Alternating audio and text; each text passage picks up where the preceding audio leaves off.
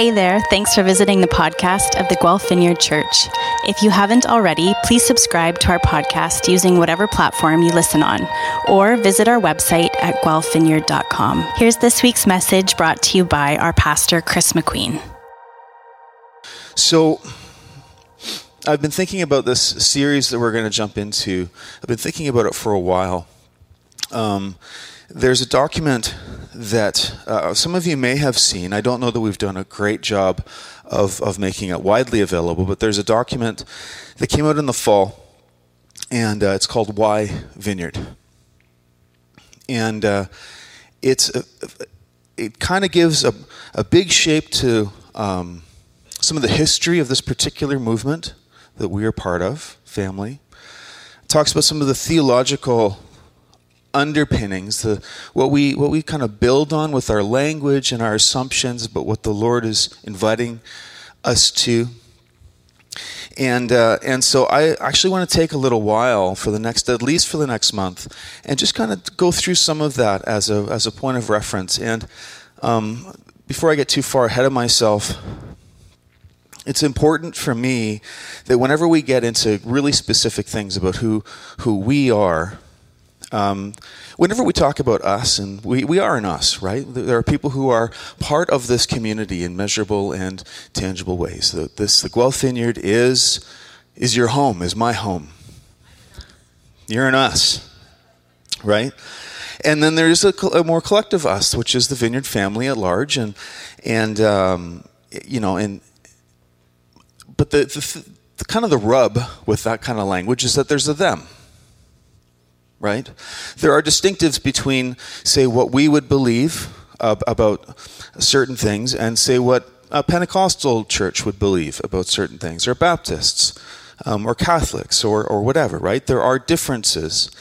And one of the things that I'm very cautious about in my spirit is that when we start talking about what really resonates kind of at the center of who we are as a people, that it's not like a sales pitch or like a reason why what we believe is better than what than other churches, and the emphasis that the Lord seems to have put into their vision and their gathering point. And so I just want to kind of put that out on the front end. It's not a why Vineyard is better, because that's hogwash, right? We're no better.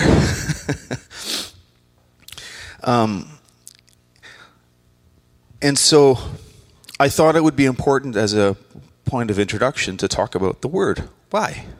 Talk about why Vineyard. And so some of you may be thinking, hey, did we not just do an entire series about living questionable lives? We walk in and there's a big question mark on the screen, and do you just have one sermon to preach over and over again, right? And so the answer to that question is sort of yes on some level. A friend of mine once said, for the things that are important, you need to be relentlessly boring about them, right? In the sense, you just have to repeat, right? And I am increasingly convinced that the place that we're called to occupy as a body, as a people, that it actually does reckon with questions. It invites questions, and so I'm okay with that. I'm okay with that sense of, here we are talking about questions again. But we are going to push into a bit of some different territory this morning.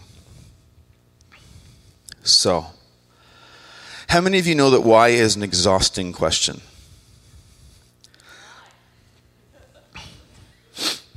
And I give an answer to that question, and then you say... And then I give an answer to that question, and you say, it's a dangerous thing, and every parent and uncle and grandparent and friend knows that at some point the answer becomes, because I said so, right? It's an act of self-preservation, right? And so, this is the thing. It's inexhaustible. And here's the thing, it reminds us that we're super finite. Because all of us, it doesn't take too many rounds of that before we get into the place of, actually, I don't know.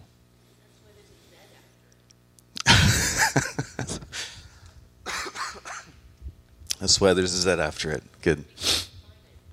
Yeah. And so there are a couple of different kinds of whys as I've been reflecting on this. The question, why? It's not all the same thing, is it? One is seeking to understand something. It's an answer to a pre-existing situation. Why is it like this? That's one of the whys that we need to ask in life. It's a really fun why to ask. Most of us have been presented with or thought something as profound as, why is the sky blue? You guys ever thought about that? No? All right. Do you know why? Okay, we'll come back to you in a second. You know, I just read a biography on Leonardo da Vinci, and one of the most curious people who ever lived. And buried in one of his notebooks is the question, why is the sky blue? I love that one of the greatest minds that have, walked the planet pondered the question.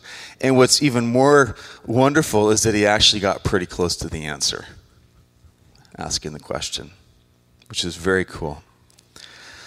So why is the sky blue?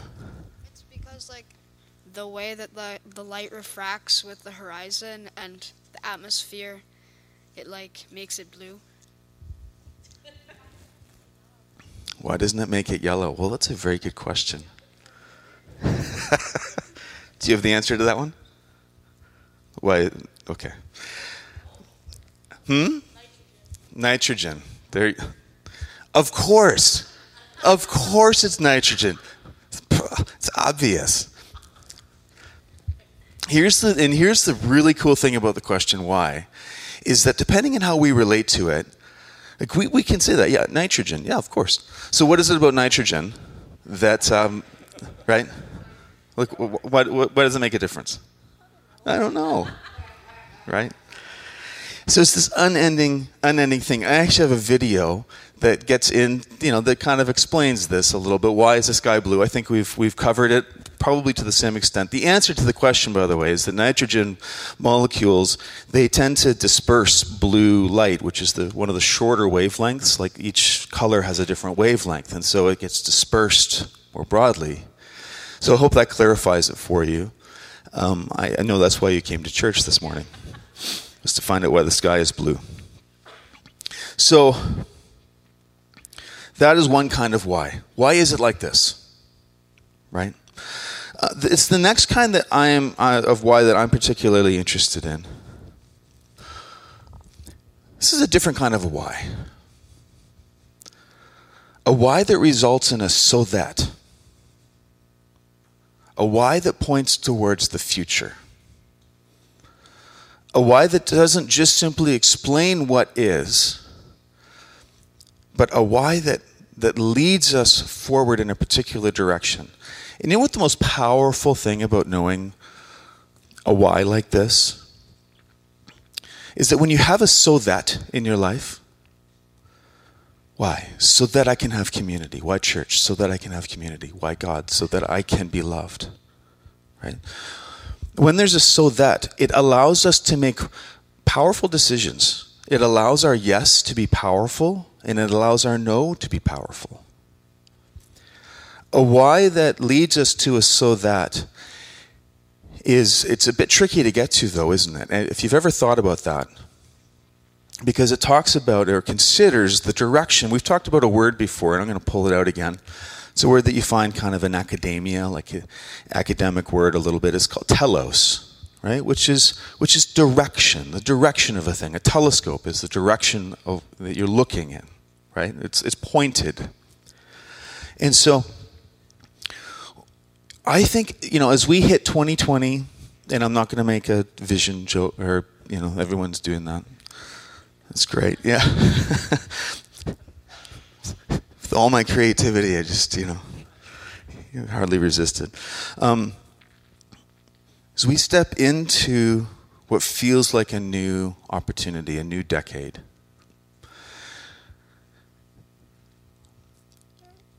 we need to have, I'm convinced, we need to have a reason to get up in the morning and to show up to what God has for us. And the church is increasingly dealing with this. And it's not just about keeping the institution healthy, keeping the finances healthy, keeping the whatever healthy, making sure we've got programs for things. I mean, it's a small part of the conversation. But understanding why we get up and show up to the invitation of God in our lives is really important, because it is rarely in the direction of gravity. Do you know what I mean by that? It is very rare that the invitation of God is easy. And the other thing is that I am increasingly convinced, and we are going to see this as we walk through some of these difficult questions that we're tackling as a movement, that what we are called to is often an inconvenient kind of community. Inconvenient kind of community. If you're into gaming, right, like board games or whatever, that is easy community, right? All you need to do is find a good game. And you get around, you have all kinds of common interests. It's a very specific common interest. And that's easy, right? Or if you align with people who just simply think the same way that you do, that's an easier kind of community. Tim sent me an article, Tim Wilgamot sent me an article probably a few months ago now. And it was just kind of exploring some of the dynamics of what's going on in churches in North America. And there was a lot of interesting things and critique that came in there. I may have even referenced this in the past, I don't know. But the way that it closed was super interesting to me, because it was talking about some of the political alignments that seemed to have taken over the identity of the church, right? And we can point our fingers as much as we want onto the states. There certainly is maybe a clearer demarcation of some of those lines, but we have it too.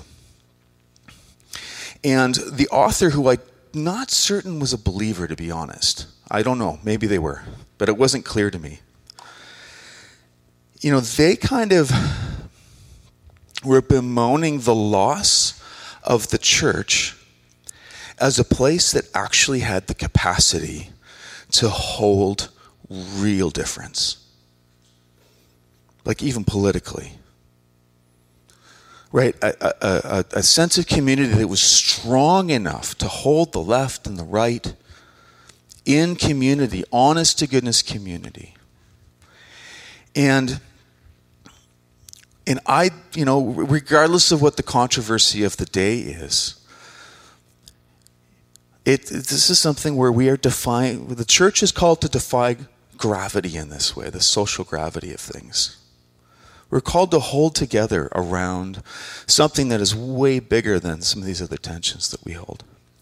And I'm convinced that the why so that equation is a really important piece of that. And so I'm not going to be able to answer all of that this morning, particularly not in the next 10 minutes or so, but this is part of what we're going to be exploring as we step into the Why Vineyard stuff.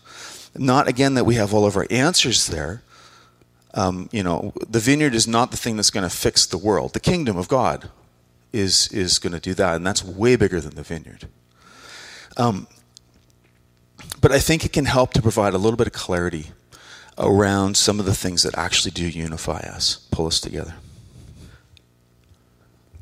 So this is, the author of Hebrews when we've actually referenced this scripture recently, but I wanted to come back to it again. And this gets into Jesus' equation of the why this so that, right? So therefore, since we're surrounded by such a great cloud of witnesses, and the author of Hebrews has just gone to great pains to highlight all of these different biblical heroes. Some of them were actually kind of creeps, but there was something. It's quite a list. It's a laundry list as well as it is praising the people who have exemplified faith. But there's this list of these different people who have lived by faith. And therefore, since we are surrounded by such a great cloud of witnesses, let us throw off everything that hinders and the sin that so easily entangles. And let us run with perseverance the race marked out for us, fixing our eyes on Jesus, the pioneer and the perfecter of our faith. For the joy set before him, he endured the cross, scorning its shame, and sat down at the right hand of the throne of God. Consider him who endured such opposition from sinners, so that you will yourselves not grow weary and lose heart. And so this is kind of a prayer that I have for us. Jesus tasted something that was a joy that was so palpable. It was a reason, it was a why, that he endured the worst thing to endure. The cross, for lots of reasons, isn't even just the horrors of the cross that we talked about as we came up to Easter last year, but the weight of what Jesus did, what he took on, what he became in that place. There was a horror in what he endured, right? And our convictions that are not rooted in a powerful why will not endure the cross that Jesus will invite you and I to carry. Because we will carry a cross. We will bear a cross. We are bearing crosses. This is part of the invitation of the scriptures. This is part of what Jesus said, right? So, where did some of this come from? I'm riffing a little bit on a bit of a reaction. I saw something on social media, because I haven't quite kicked my addiction just yet. I saw something on social media, and I actually, this is not so much a corrective to us. I am so pleased with how we gather and the kind of community that we are, and the sort, like yesterday gathering with the Nuckies, and just there's example after example of real community that's taking place, right? And gathering and pressing in. And so this is a reminder, not so much as a correction. So somebody who I'm loosely associated with on Facebook, we may have met once, posted this on last Sunday morning. I'd rather be in the mountains thinking of God than in church thinking about the mountains. Now, I have this sneaking suspicion that some of us can identify with this, right? And I want to say two things. First of all, I want to say fair point.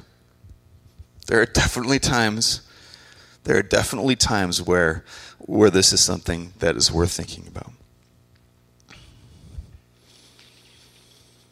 But in the context of this post, this is what this person wrote. And this is the danger, by the way, of posting things on Facebook. You never know; it might end up, being part of a sermon in another country.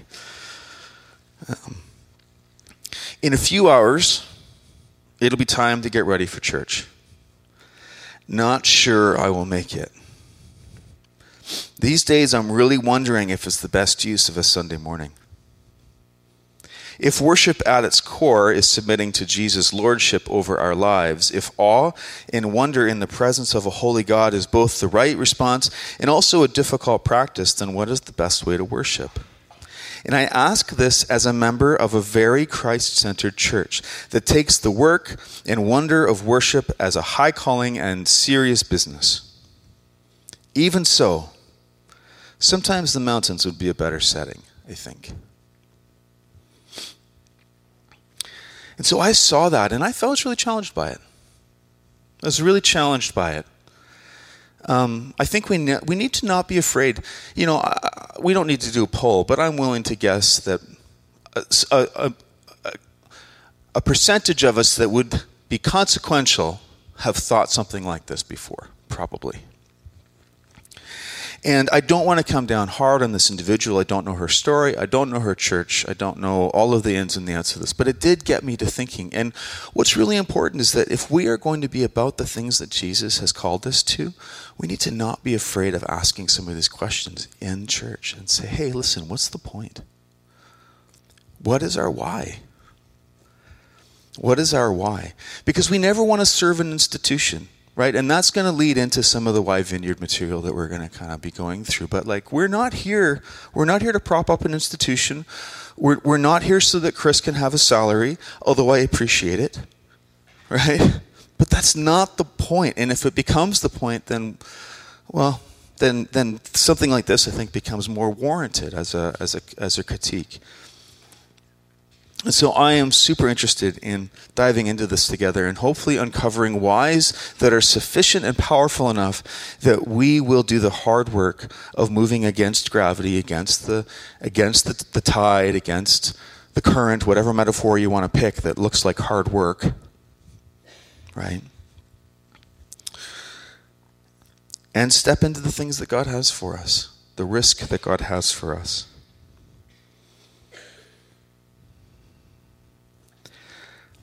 A phrase came to my mind. I'll wrap up shortly here. A phrase came to my mind that I really like. As many of you know, I think I really love reading. I was in books as an industry for a while. It's kind of a thing for me. And there's the phrase that that makes sense to me. What it looks like to lose the plot. Right? Nikki, how important is it to not lose the plot? And I want to say, again, like, it's really important in the tonality of this. This is not about saying that we have lost the plot, but it is about just articulating that, hey, this is happening all over the place. People losing the plot. There is a massive movement you've heard the statistics probably about people who identify as being, a believer of this religion or that religion or whatever, and then you get to this huge segment, and it's increasing. It's called the segment of the nuns, right? I don't. Basically, it's like agnostic or spiritual, but not identifying with any sort of organized religion at all. So they would identify as being nuns, right? Well, there's another increasing segment. It's called the duns, right? And maybe some of us have even drifted in and out of that designation. I love Jesus, but I'm done with church. I'm done with all the hoops. I'm done with showing up early and setting up chairs. I'm done with, And that's a world that, like, we are very close to that world. We are not at a remove from that world. And so it's important for us to talk about this and to just ask some really good questions. Because if we have a firm understanding of why we do what we do, then we can overcome some of those things, I believe. I've had moments in my life where I was done, where I had lost the plot. And it just, the motions of it didn't mean anything anymore. Yeah. You can. About losing the plot. In a book, especially a mystery novel, there's a beginning, a middle, and the end. And you can get lost in the weeds in the middle. That's the part where you have to do a little bit of slogging as a reader to get through. And the thing that keeps you committed as a reader is your commitment to the characters. And I think that can translate to us. That the thing that keeps us committed is our commitment to Jesus and to what he's called us to in this story that we're all in. That's good. So says the writer, but the published writer. Yeah, totally. And I just want to drop this. I mean, this is a little. I don't want to get lost in the weeds too much this morning, but I do want to say that with regards to this thing of like the me and God piece, and when Adrian texted this morning and said, "Hey, what about setting up in the round?" The thing that I really love about this is that if you look at the heft of the bulk of Scripture, most of it is actually not about how to relate to God. Most of it is actually about how to relate to one another. That's actually the bulk of what you find there. In the Old Testament as well, do you know most of the laws in the Mosaic Law were about community rather than about worship? Most of them. There's a good heft to the other side as well. But like, it's a big piece of what we're called to do, what we're made for, right? That's right. That's right. And there was a big thread that came out following it. Yep. Yeah. And that's exactly right, the character of Jesus. But the character of one another is so central and critical to who we are and what we say yes to. I'm going to land this plane. So this is a snapshot of the document that we'll make available primarily through the email. If you can't access it through an iPad or something like that, then we can make that available. But this is basically the arc of the next little while. So we are going to just touch on some of the history of our particular movement, some of the theological things, so the truths that are kind of beneath our feet, that are part of the foundation of how, the assumptions that we're working with. And then dive into this posture and practice thing, because these things actually really matter. It's the way that we are towards one another and the way that we interact with the world that we live in and the way that we approach Jesus. These are all posture practice elements that are the way we actually live it out. And so we're going to spend some time in this throughout the next month or so. Yeah. Can we do this? Can we just get out of our chairs and kind of come in? We'll gather around the table. We're just going to take communion.